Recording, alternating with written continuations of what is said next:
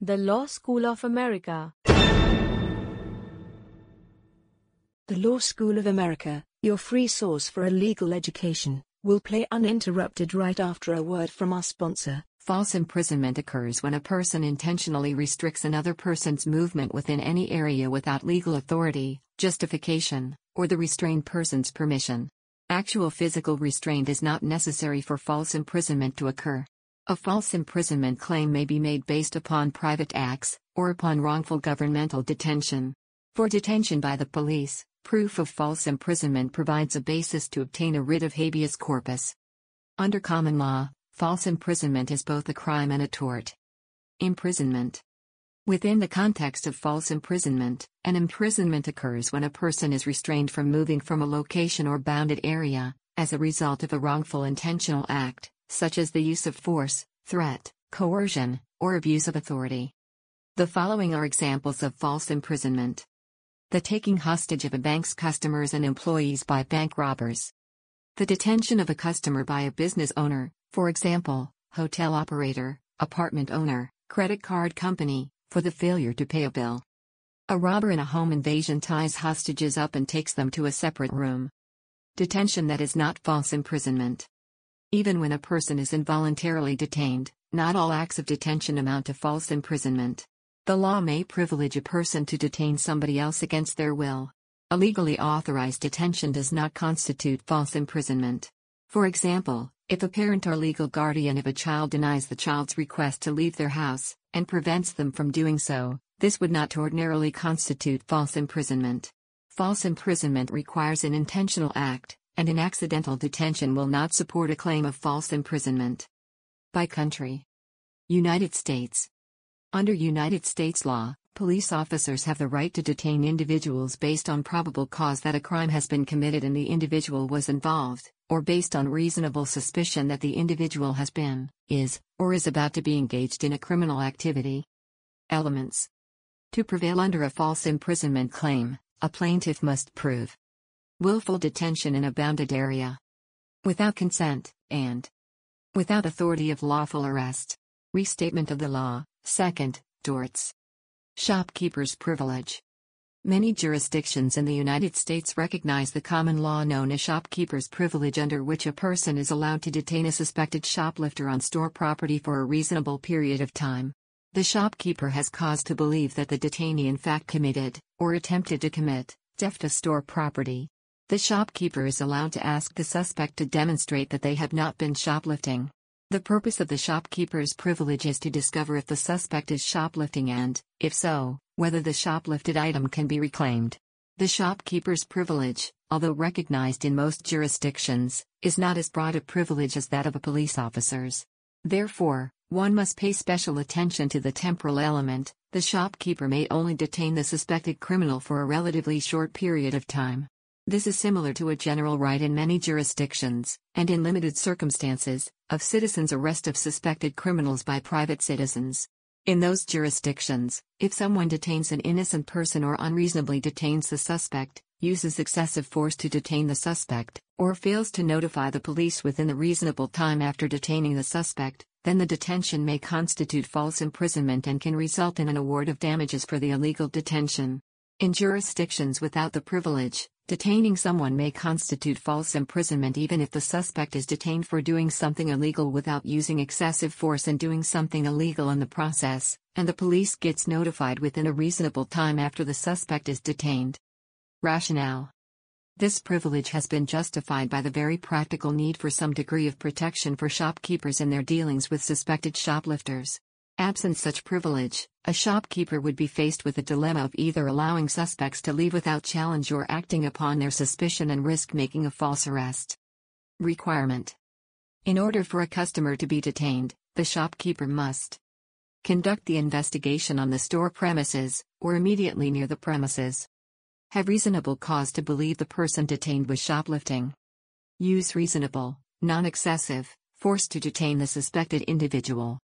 Not prolong the detention longer than a reasonable amount of time needed to gather all the facts. The test of liability is not based on the store patron's guilt or innocence, but instead on the reasonableness of the store's action under the circumstances. The trier of fact usually determines whether reasonable belief is established. A guilty shoplifter can still sue for false imprisonment then if the detention was unreasonable. Purpose. The privilege for the most part is to be able to return the stolen goods. The shopkeeper may not force a confession. They do have a right to conduct a contemporaneous search of the person and the objects within that person's control. Examples. Colorado. In Enright v. Groves, a woman sued a police officer for false imprisonment after being arrested for not producing her driver's license. The plaintiff was in her car when she was approached by the officer for not leashing her dog. She was arrested after being asked to produce her driver's license and failing to do so. She won her claim, despite having lost the case of not leashing her dog. The court reasoned that the officer did not have proper legal authority in arresting her, because he arrested her for not producing her driver's license, which itself was legal, as opposed to the dog leash violation. Indiana. In a Clark County, Indiana Circuit Court case, Destiny Hoffman was jailed for 154 days, during which no hearing was conducted to determine the validity of such sanction, and the defendant was not represented by counsel according to Deputy County Prosecutor Michaelia Gilbert. An order by Judge Jerry Jacoby in the Clark County Circuit Court case was supposed to be a 48-hour jail stay for Hoffman, pending drug evaluation and treatment, until further order of the court.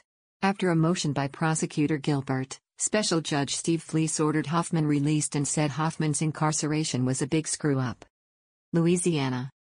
In a Louisiana case in the United States, a pharmacist and his pharmacy were found liable by a trial court for false imprisonment. They stalled for time and instructed a patient to wait while simultaneously and without the patient's knowledge calling the police. The pharmacist was suspicious of the patient's prescription, which her doctor had called in previously.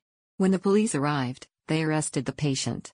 While the patient was in jail, the police verified with her doctor that the prescription was authentic and that it was meant for her. After this incident, the patient sued the pharmacy and its employees. She received $20,000 damages.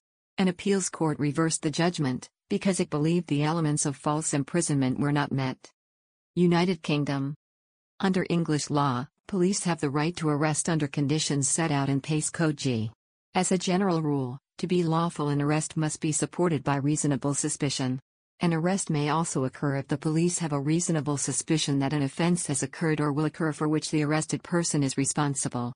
An arrest may also occur if the identity of the person arrested is in question, such that any investigation will be frustrated. Also, arrest may be lawful if the police have reason to believe that the person arrested poses an imminent risk of harm to themselves or others. The police may also detain a person under principles of prompt investigation, for such purposes as gaining evidence or taking statements.